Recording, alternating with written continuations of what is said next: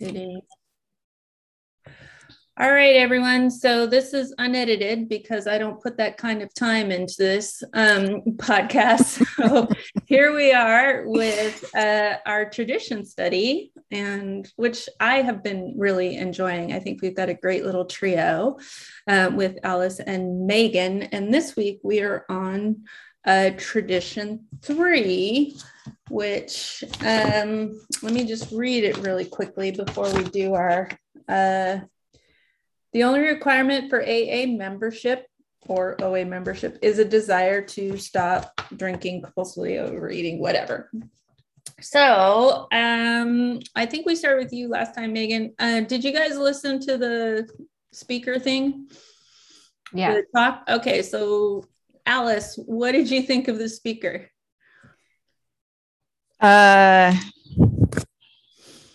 It was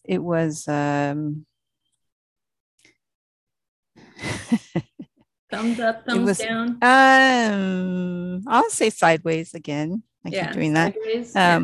It was a test in patience and open-mindedness. Oh, okay. Because I had to believe if they had him speak on the tradition that there was going to be something in there that I needed to hear. And eventually did, but it took a while. I had to stick with it. So yeah. Megan. Sorry, dog sounds. Yeah, I have exactly the same thoughts. Like I've been really trying to withhold my judgment. And there was a part in the beginning of the recording where he was basically like making fun of a compulsive overeater and was like, I was like, what is this? Right. But then I remember it got better and you do see what he is sort of talking about towards the end. And so I'll give it a sideways. Okay. Yeah. I think we're going to hit a lot of sideways scores with this. Okay. So then just in general, in terms of studying or thinking about this tradition, what are your thoughts, reflections? I can go. I really like this tradition. This is probably one of my favorite traditions. And I thought it was really just interesting in general that the reading in both of the 12 and 12s and then the speaker that we listened to, the content of the tradition and the way that they interpreted it was very different. And I think it has to do with sort of the history of AA and like the different fellowships. And even though like we all have very similar diseases, they're different diseases. Compulsive overeating and alcoholism are different. And so I thought that was interesting to just see that I think the 12 and 12s are so much like, there's so much room for interpretation. So it was interesting to see how the differences in that. Alice? So the spiritual principle for this is identity. When I first read that, I was like, what does that mean? Then the speaker talked about it, and it's in here that I get to decide if I'm a member or not. Nobody else can. Right. And in the reading talks about how the groups have to protect their members from violence or harassment. But even those people can't be barred from meetings. Right. They get the little talking to, and, everybody's character defects are different. And it's,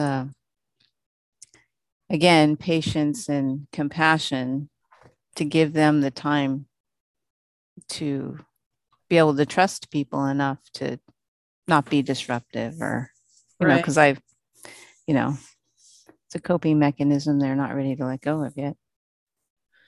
Well, and the other thing that I thought was really interesting, because again, I read the AA, then the Al-Anon, and then the OA, because chronologically they were written at different times. And it's interesting to read the AA one, where again, they even talk about how they were terrified for their own lives because they had something that was working that had never worked before.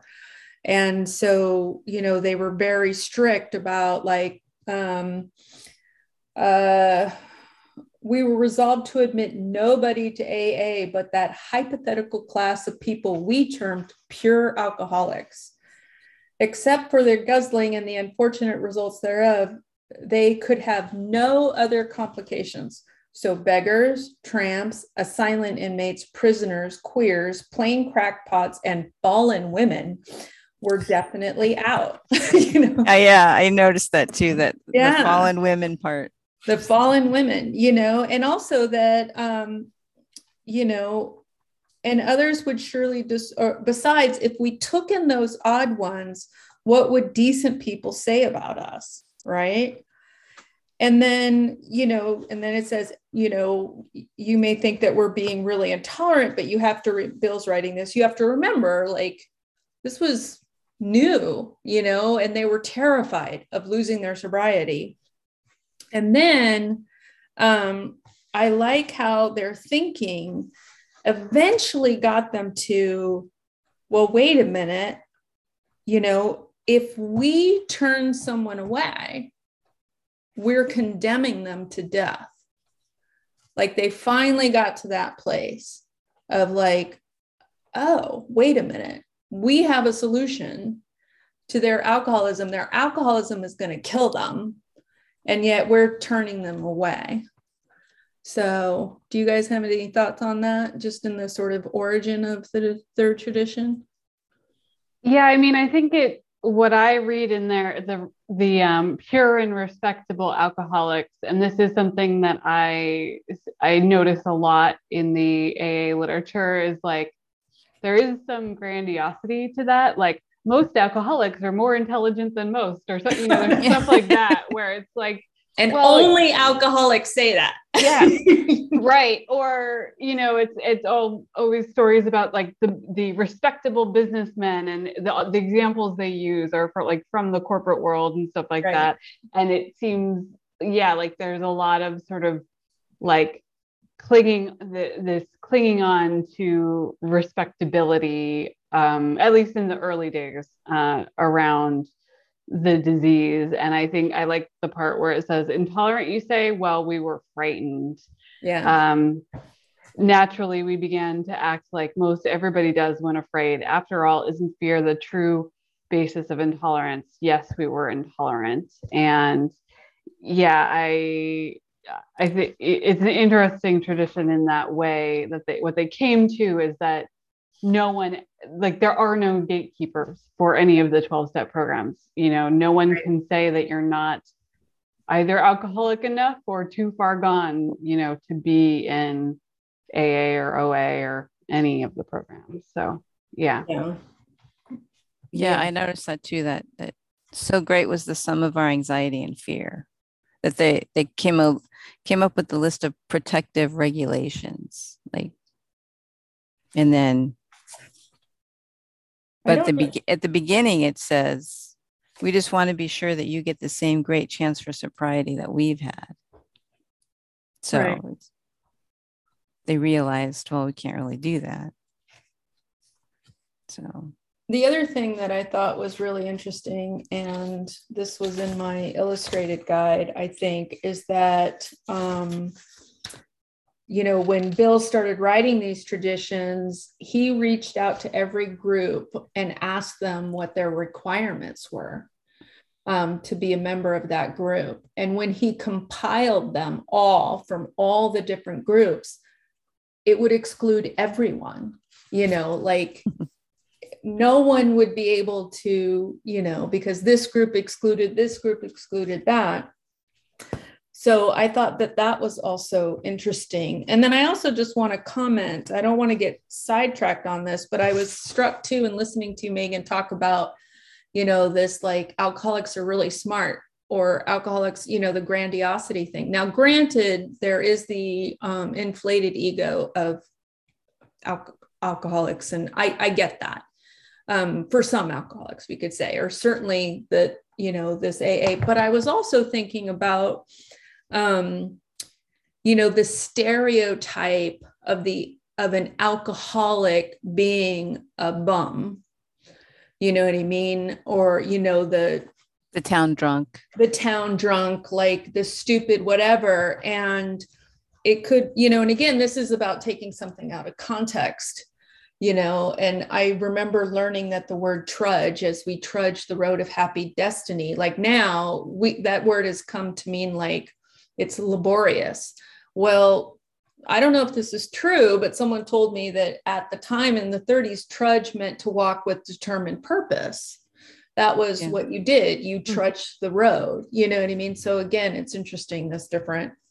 And then also in the AA version, the other thing that's really interesting is how they use the atheist and like wanting to get rid of the atheist, because the atheist just was, and much to their dismay, the atheist was staying sober and kept going around and wanting to, be like, you don't need the God bit, you just need this part, So what I think is they use that story, and then at the end, the atheist gets drunk. And then they welcome the atheist back. Comments, thoughts? You have to believe in God. That. Right. I know. I was just like, it's interesting, like how far we've come, that it's like they use this atheist as, there he is, rabble rousing, atheism. And people are going up to Bill and being like, can we get rid of this guy? And Bill's like, no, we can't, And then he stops going to meetings, and then he gets drunk and comes back, and they don't actually, they do kind of say, he says, when the guy's telling his story, he says, as he tossed on his bed, his hand brushed the bureau nearby, touching a book. Opening the book, he read, it was a Gideon Bible. Ed never confided any more of what he saw and felt in that hotel room. He hasn't had a drink since. I don't know. So it was just kind of, I thought, that's kind of a fucked up story. Yeah. Or if you are atheist, shut up about it. If you want to be part. Yeah. We're not going to kick you out, but here's a warning story. Like, we won't kick you out, but you will eventually be forced to find God. Right. Yeah. I had someone's question that, and I think it was a big book study or something, but they were rallying against this idea that atheists are welcome, because she said, if you really read it, it's saying, stay here long enough and you'll find God and then you'll be good. It's not saying that I can do this without finding God. Right. But somebody spoke at the convention this last weekend talking about how he's like a agnostic atheist or an atheist, something like that, but that he believes in the notion that who am I to say there's no God, right? Just what do I believe? And his sponsor said, is there something you believe in that's more important than you? And that started him on his journey to find his definition of a higher power. I thought that was a good one, but I digress. But yeah. So back to, that the only requirement for membership is the desire to stop whatever. I think, I know for me as a young person with a huge chip on my shoulder and with all of the distrust in the world, that was absolutely fundamentally one of the reasons why I stayed, because no one had the authority to decide if I was a member or not. No one could take that away from me. No one, the group couldn't turn on me and say, you're not welcome here. We don't like you, And so whether you liked me in the meeting or not, I didn't give a fuck. I was like, well, I have a right to be here. I mean, I did, because I was used to rubbing people the wrong way and people not liking me. I was like, yeah, I'm used to it. But guess what? You have no authority to kick me out. And that gave me a real sense of safety. So, Megan, what about you? Any experience there on that? Yeah, I mean, I think we could move to one of the other books now. I think the part that I thought, the interpretation that's so different in the OA 12 and 12, and the reason why it's different, or I can't of course find okay, so in the OA 12 and 12 it says, nor is it a membership requirement to have a common experience with the disease of compulsive eating. Some of us have been on many diets, while other of us have not dieted at all. Some of us have binged, and some of us didn't. Some of us fasted, some of us purged by various methods. We count among our members those who have been eating compulsively since childhood, and those who have never had problems with food until their retirement years. And I think in OA, this tradition is like so important because every manifestation of our food disease is different. It's different. So I've definitely had the experience of being in meetings, and I think I was pretty good at feeling home, like I was home in OA pretty immediately, because I am primarily a compulsive overeater. But I've been in AB focused meetings where I'm like, should I be here? I'm not sure. Or Nicole, you've probably had the experience of being at the queer focused meetings, and I'm not queer, but I was always welcome there, and I always felt very home there in San Francisco. So yeah, just the idea that no one can say that your disease is not bad enough or not the right kind of iteration to get help in this program. Yeah. Alice? Yeah, I had a little different experience.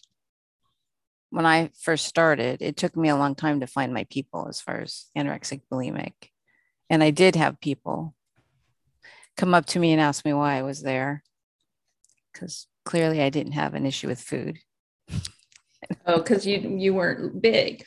Right. Oh, right. Okay. So, so I had to fight for I call it fighting for my recovery when I first started. I mean, things are different now. I mean, when I started, anorexic bulimic was considered an outside issue.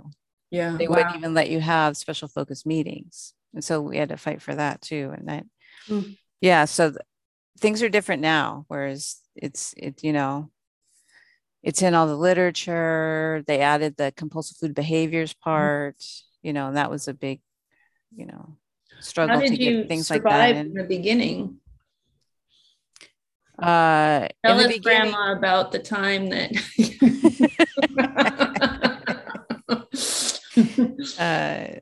I went to a lot of meetings. Yeah. And it's interesting because it was the large meeting where I thought it would be the safest, is where people would single me out and say, what are you doing here? Right. The smaller meetings, right. When there's time for everyone to share, they understand the struggle is the same, that the deep hole you're trying to fill is the same, right, regardless of how you act it out. So, but eventually, someone came up to me in a meeting who identified, and then we found, somehow we just found each other, and there were 2 of us, and then suddenly there were 10 of us, and then right. This was in Silicon Valley. So yeah, then we started a women's meeting, which was kind of code for anorexic bulimic, because we all kind of had those issues. So it was good. Wow. Yeah. So I want to go back a step, being the historian.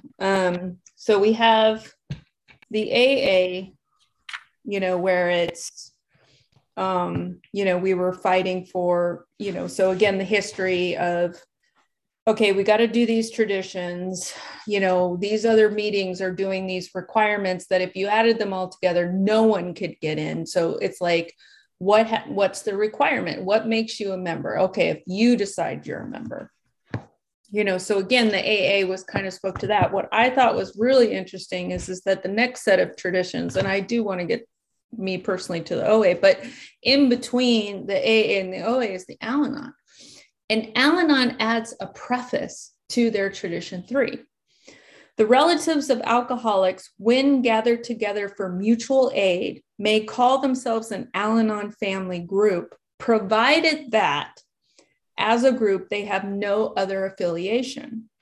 The only requirement for membership is that there be a problem of alcoholism in a relative or a friend.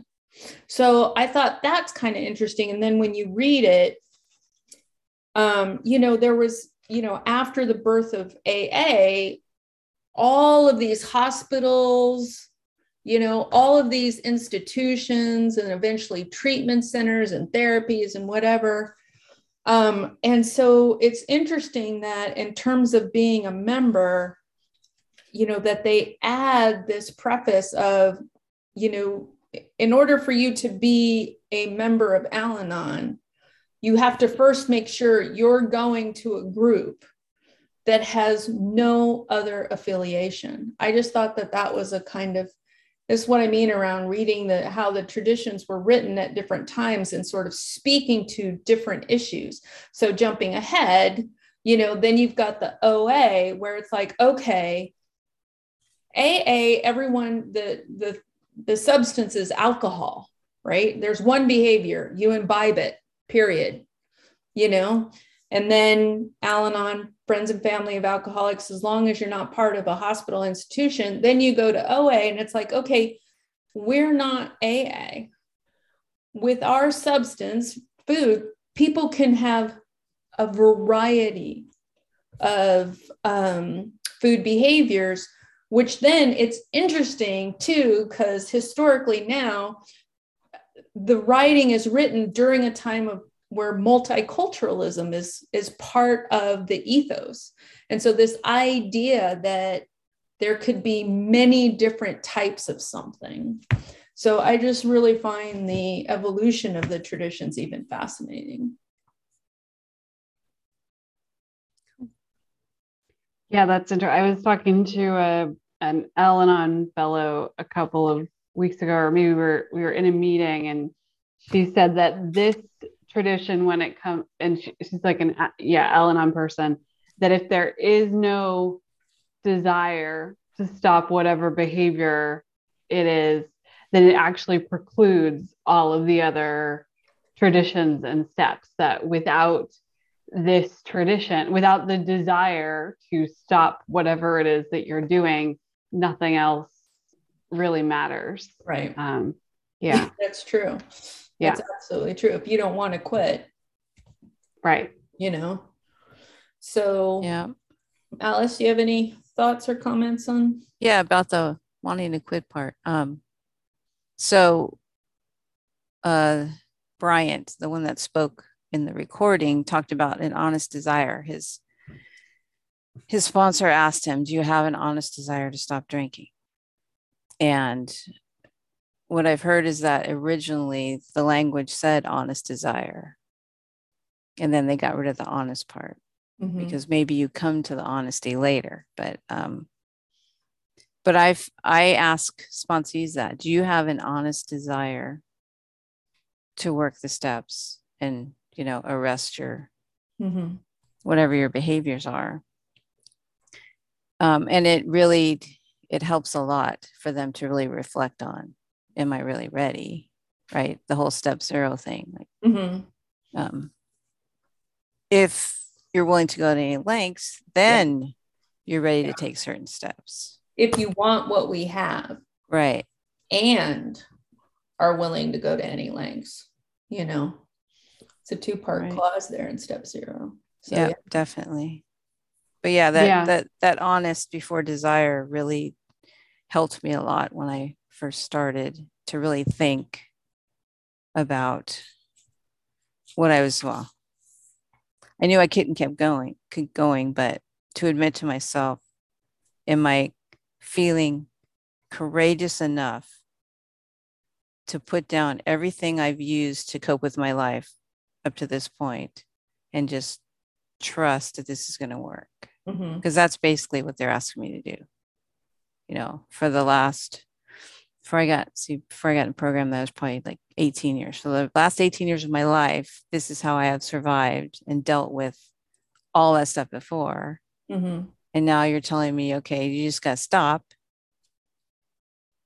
I'm like, well, sorry, how do I get out of bed? How do I get dressed? How do, you know, it's just it was like, you know, and so that's why it took me 6 months working with a sponsor through the steps to find lasting abstinence. Because I keep breaking my abstinence, and my sponsor said, you know what? You don't have lasting abstinence yet, right? Right. Starts with hours, maybe minutes to hours to 24 hours. And she finally said, you have to stop counting. Give me your date. I'll keep it for you. Because I would get to what I would, you know, like 29 days. Right. And I could not get myself to 30 or 31. Like something, my disease was like holding on for dear life at that point for some reason. I don't know why it was the month mark, but yeah. Once I was able to let go of that and not, you know, not worry about crossing that line, that I don't know if I thought it was a finish line or whatever, then it took that pressure off, and that went away. It's really weird how that worked. But. So are you saying that you moved to an honest desire? Yeah, I think so. Well, honesty was an issue for me to start with. Yeah, that was yeah. I mean, there is that saying, "Come for the vanity, stay for the sanity." Yeah. Like I was there for I needed the sanity because I just couldn't. I was in that spot where I couldn't do it anymore. My body was failing me. It was ugly. I'm not going to describe all that. Yeah. I couldn't do it anymore, and I couldn't stop. It's completely insane. Yeah. That whole, I'm going to wake up. Today's the day. I'm not going to do it. And then there's a movie where this guy talks about this, where something would happen or nothing would happen. Right. He'd be right back into it. I'm like, I know exactly what that is. Right. That incomprehensible demoralization. Yeah. Megan, what about you? Any thoughts on the honest desire or?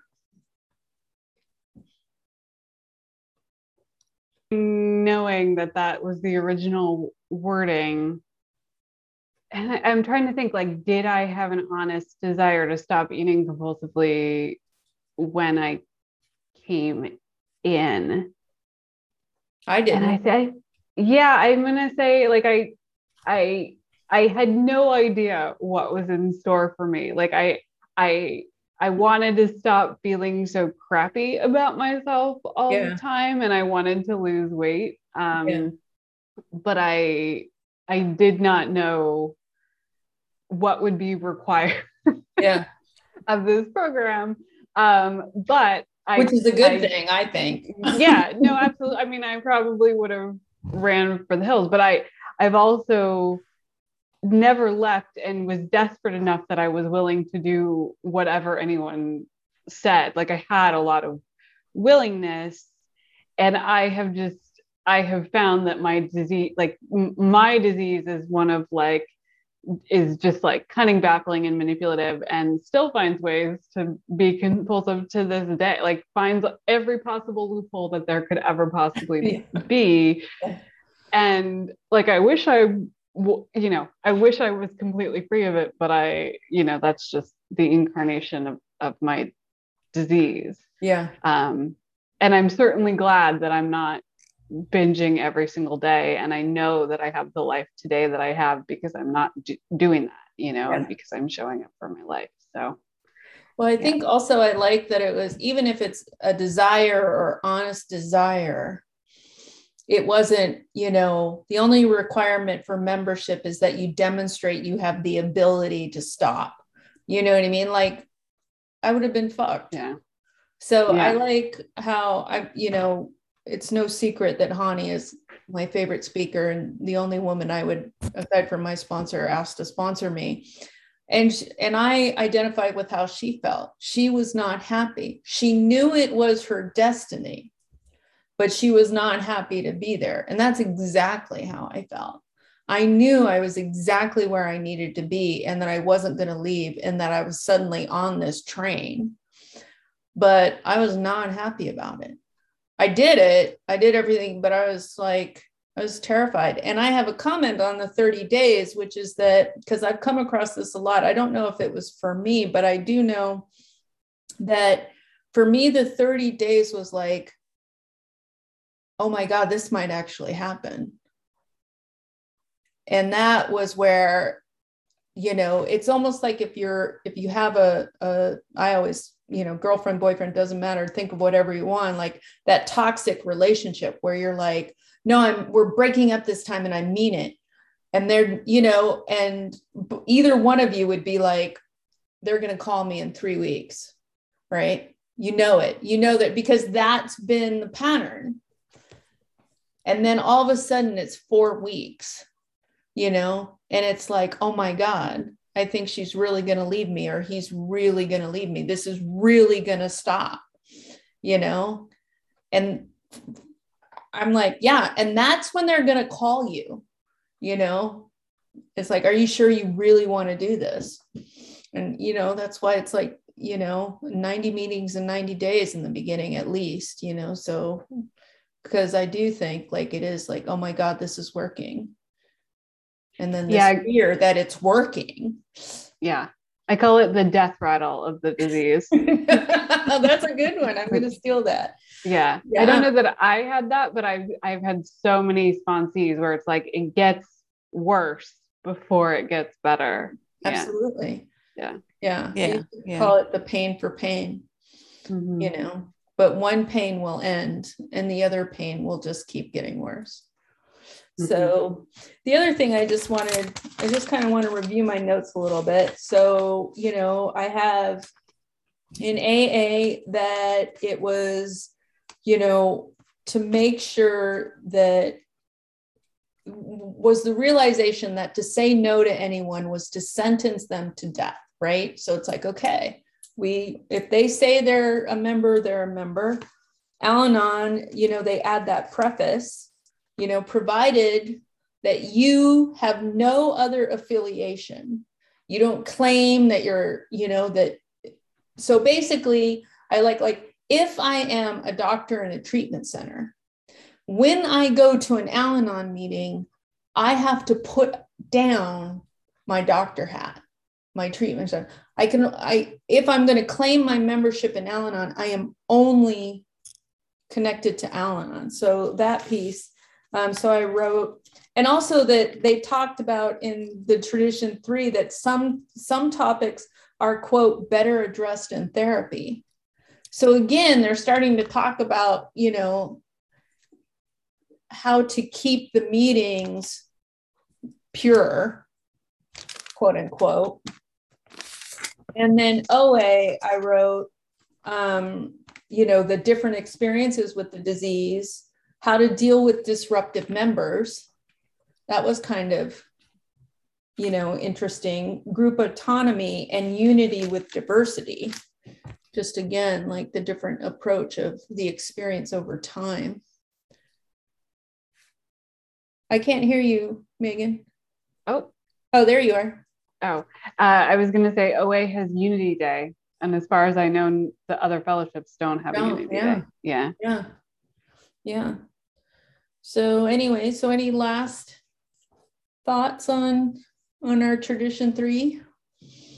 I have underlined in the OA 12 and 12, the purpose of tradition 3 is to ensure that the road will always be accessible to all those who wish to travel it. And that just reminded me of the previous traditions, and that like our primary purpose is to make sure this program is available to anyone who wants it. Yeah.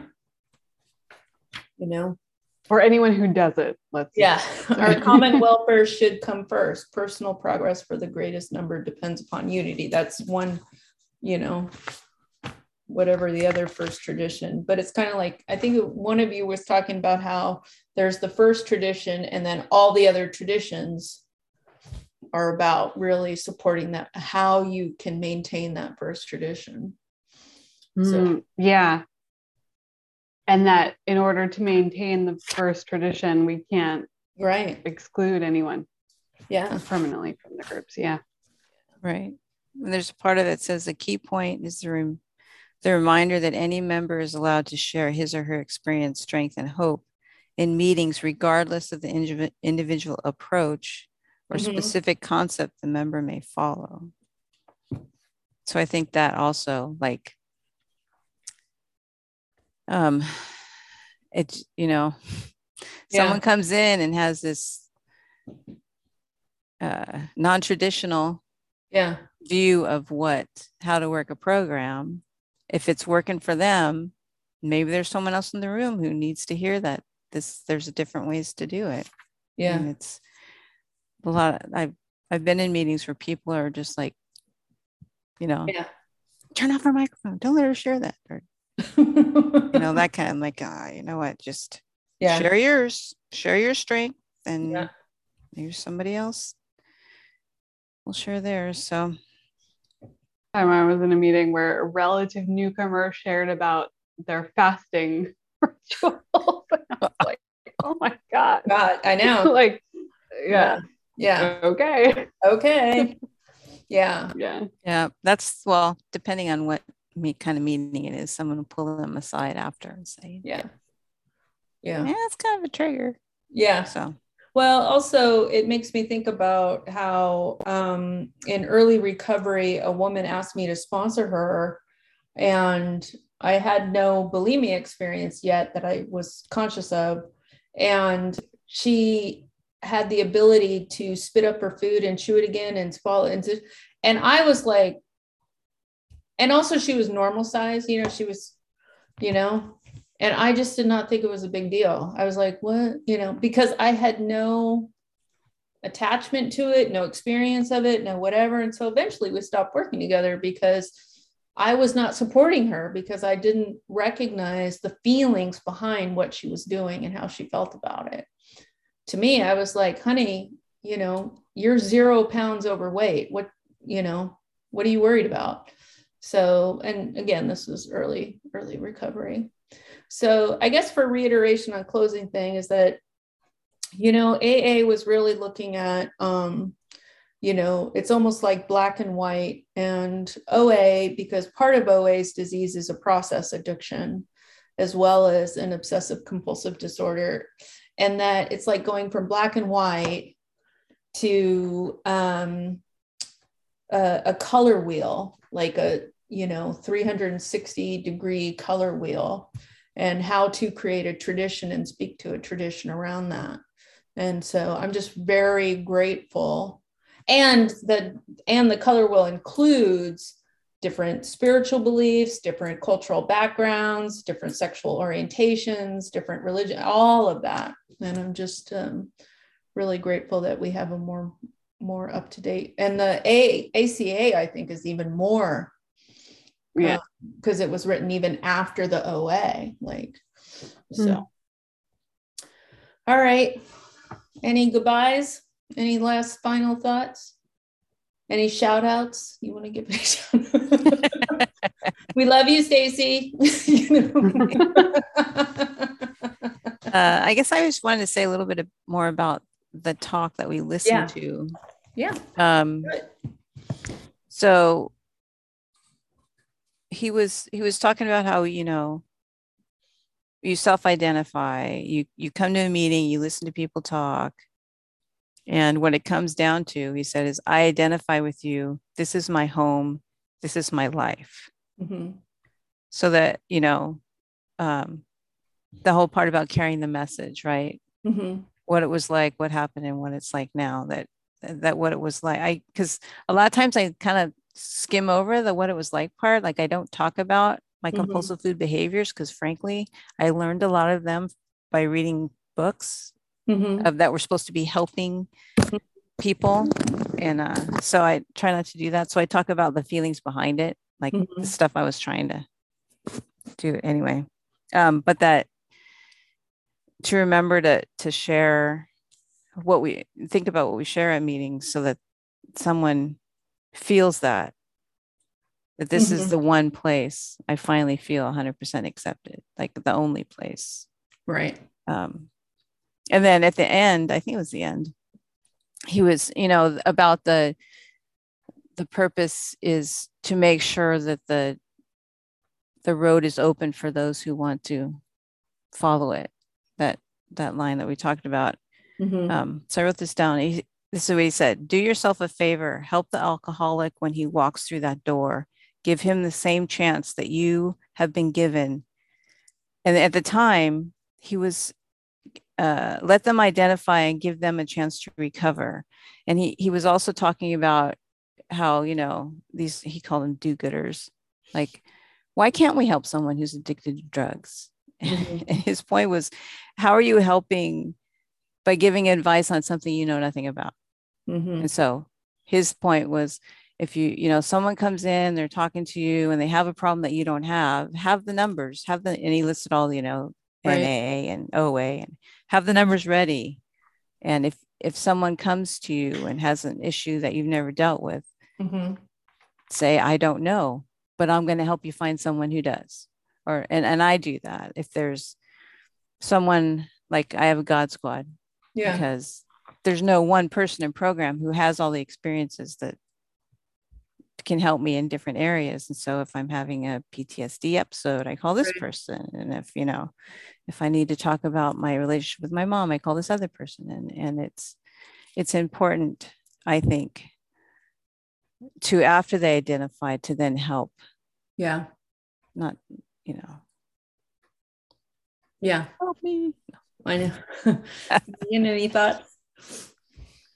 Yeah, I was just thinking about the importance of the identification piece and in ACA, actually, in particular. And I think there's a line in the introduction in ACA of like, when people talk about their experiences as children, we believe them because it is true for them. And that I just sort of, we haven't really covered ACA in this podcast, but that is particularly, this tradition is particularly important in that fellowship, because everything we're processing through in that fellowship is all from our own memory. And it's really, really important to be believed and to have no gatekeepers. And I guess, Nicole, I've shared this with you before, but I definitely had the experience in ACA that maybe I didn't belong there at first when I wasn't ready to be doing that program. And just that,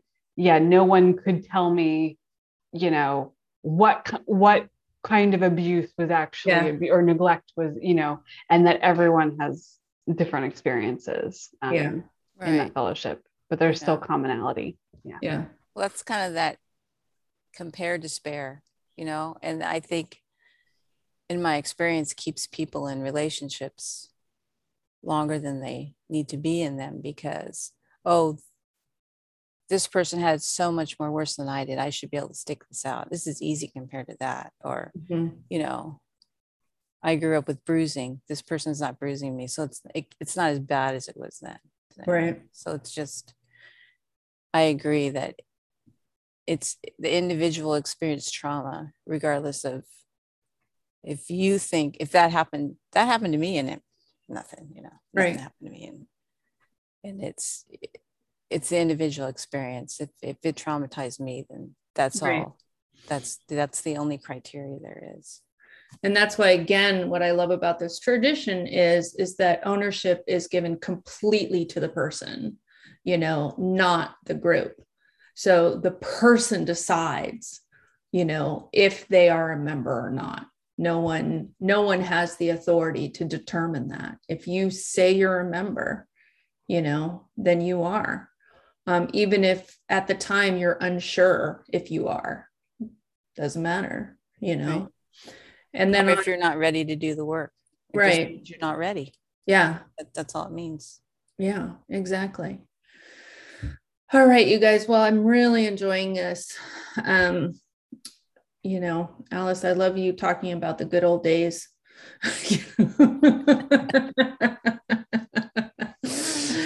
All right, so let me go Back ahead. when we had dinosaurs Yeah. roam the And I world. was, when I was in OA, I walked in 1998, which is true, but I just, whatever. Oh, you were in Santa Clara, right? Or Santa, yeah, I was in Oakland. So,